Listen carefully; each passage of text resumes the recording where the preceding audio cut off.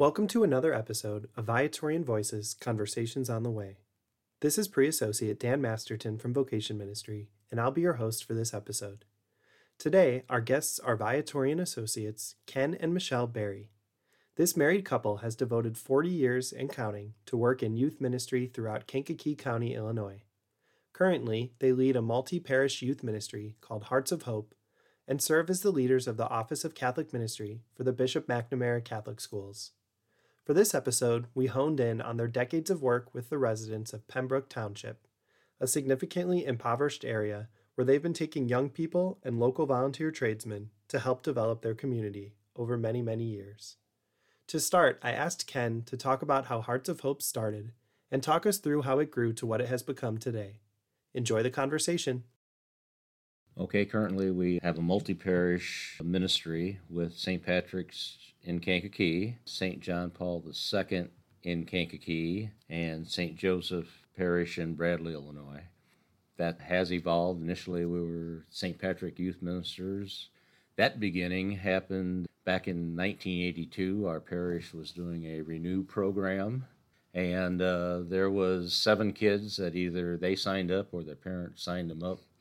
High schoolers, and I was asked to take that group. After our first 6-week session, kids wanted to continue meeting, and that became youth group. So it was initially then the St. Patrick's Parish Youth Group, which combined later with St. Teresa Church, which is now one of the churches combined into the new John Paul II. Probably at that merger, actually a little bit later, as we St. Martin's of Tours merged into us. At that time, St. Patrick, St. Teresa, St. Martin's, the title of the youth group was getting too long. That's when Hearts of Hope became our official title. That led us into our ministry work out in Pembroke, which happened in 99, and maybe Michelle start sharing from that point. In 1999, Father Tony Tosqueda, who was the pastor of St. Teresa, who was one of our bosses along with Richard Pagini, we were looking for summer mission, and when he was ordained a priest, that was his first assignment, was in Pembroke. And he had stayed connected out there ever since then. So he brought us out there. We met with the sisters that were out there, Servants of the Holy Heart of Mary, and through them and the parish council, Bobby Hayes, some of the elders of the church, we decided on that summer to start our first mission in 1999. So when you first started going there, what are your first memories? What do you remember seeing in the community? What did things kind of look like when you were first getting to know the people in the area? Okay.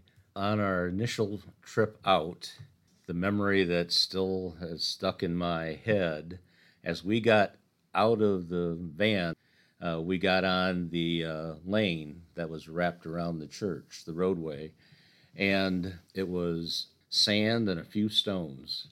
And I'm thinking, here's a church, and basically, there's no drive. And I'm thinking of, even at that time, Kankakee had asphalted their alleys. So I'm thinking, no, we need something here. And from that, a couple of requests were made, and some parent rallied around it. And I remember there was 105 tons of stone that was brought out for our initial project out there. And the tractors and loaders just spread it around. And the kids with rakes.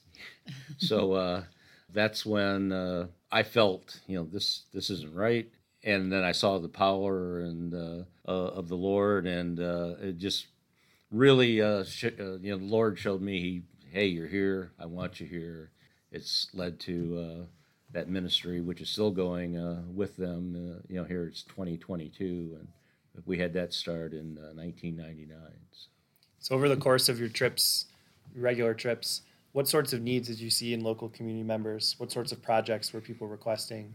What are the things that, the extra hands and the extra funding and resources could bring in and help build for the people of this community? One of the biggest needs out there that was kid-friendly to do was basic rehab and the need for storage space. A lot of small houses, people pieced together their homes.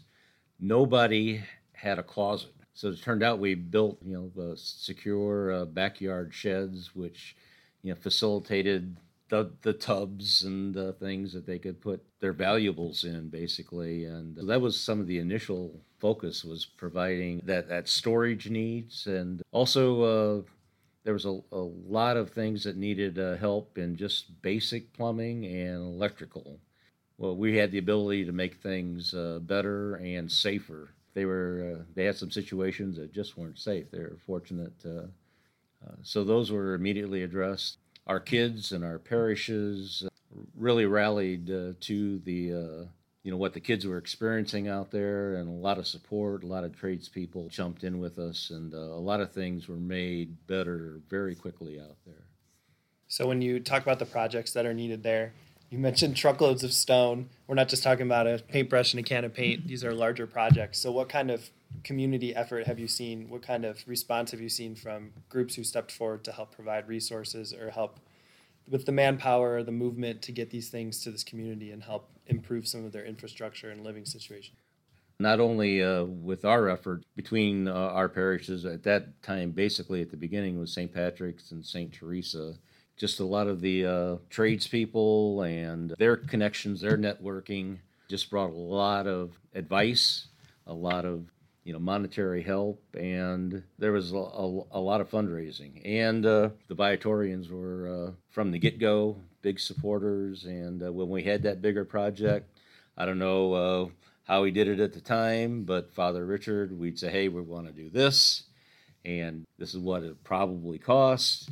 And that's all I had to say. It was taken care of. We had the funds to do things.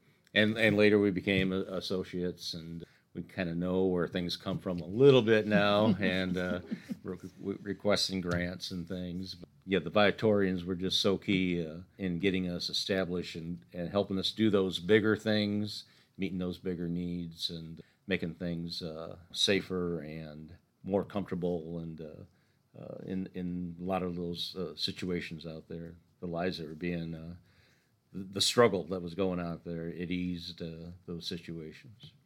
So what's it like for the young people who you bring who are maybe experiencing a community like this for the first time, who maybe underestimate or underappreciate the hardship that struggling communities are facing? What are some of their reactions, or what is it like for them to meet and interact with local residents who are welcoming them in and inviting their help? It's close to Kankakee, but it's miles and miles away from Kankakee. When our kids go out there for our mission week, a lot of the times it's gotten better in the last couple of years, but before that, cell phones didn't work out there. So when they would go out for their mission week, or even go out for a service Saturday, they didn't bring their phones because they didn't work. They were totally out of their element. And to interact with the people that they were serving, they just saw the need, and they connected on a spiritual level and on a basic needs level with these people. We never had any problems getting kids to go to serve because they stayed connected throughout the year. So there's certainly a work component to this. The kids are getting their hands dirty and getting involved in substantial work.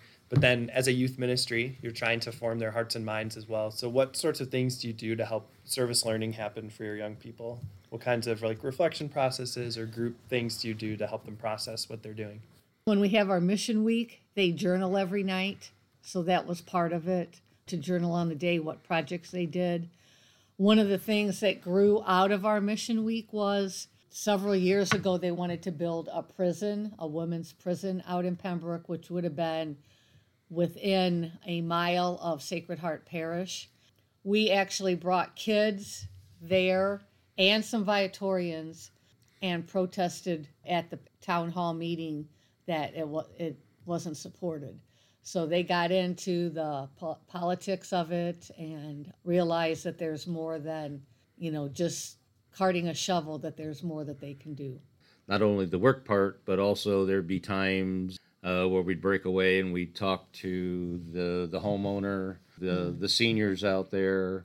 At times we've had interview sessions where we had interview teams with our kids. to have them share about their experiences growing up from their youth. We learned the history of the community and what they went through growing up in the society through the 40s, 50s, and on, and how things have changed. And it was quite an eye-opener for a lot of our young people. It was quite an eye-opener for ours. I can remember conversations with a gentleman named Adams Marshall, who has since just passed away about a year and a half ago. Kind of his high school time in early 1950s in a little town of St. Anne, about how the black and white issues were at that time. And so that those dialogues, those relationships that were built through our 20 plus years of mission out there paid dividends, and how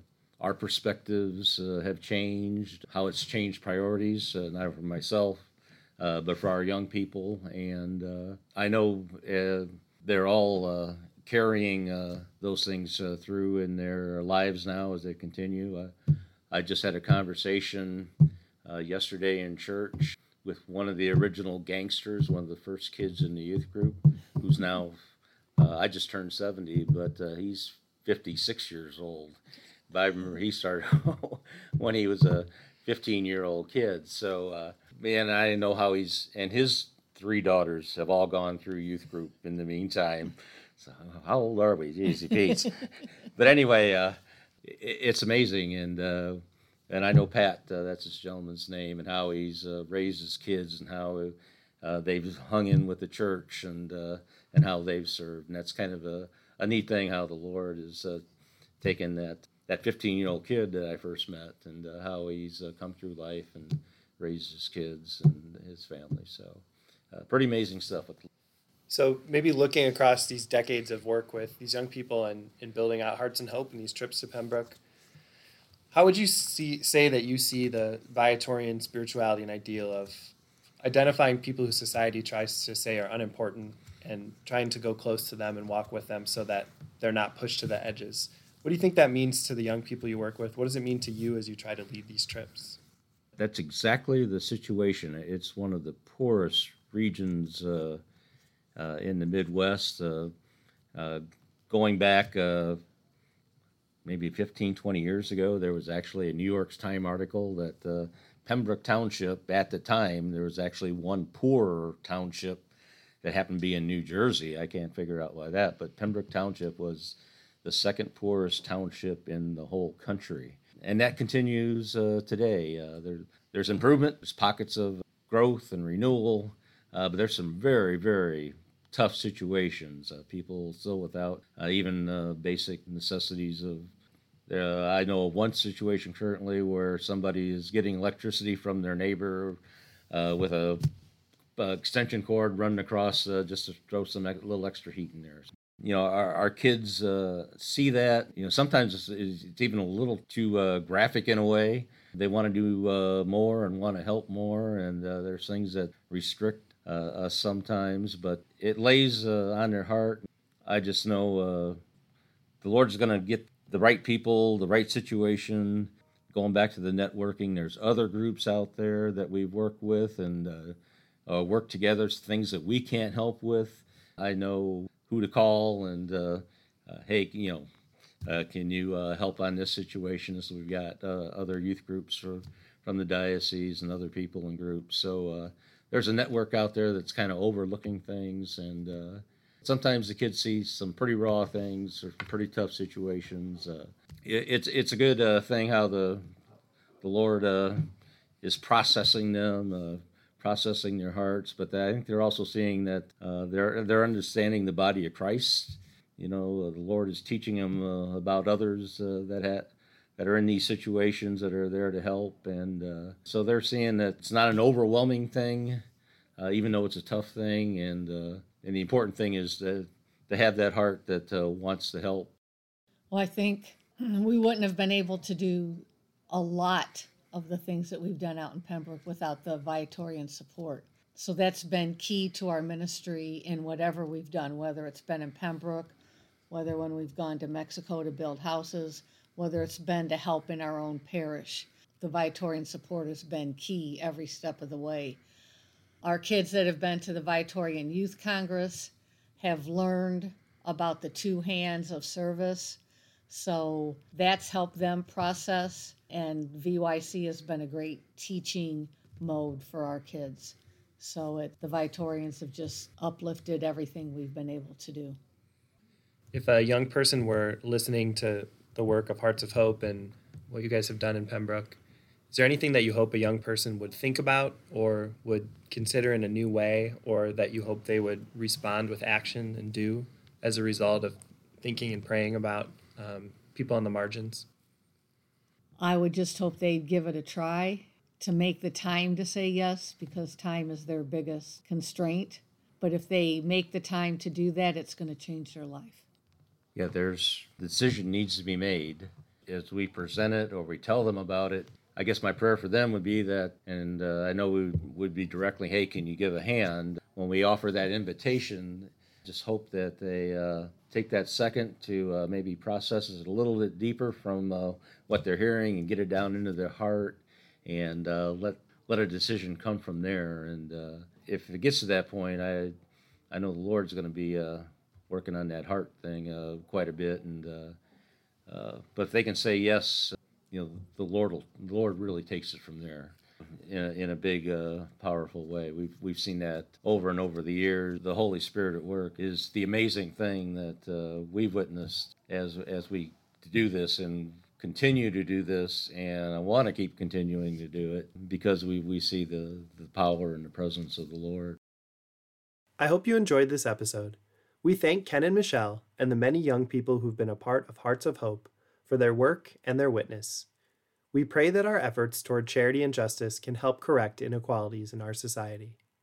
To learn more about the Viatorians or invite vocational accompaniment, email us at vocations@viatorians.com or DM us on social media at Viatorian USA.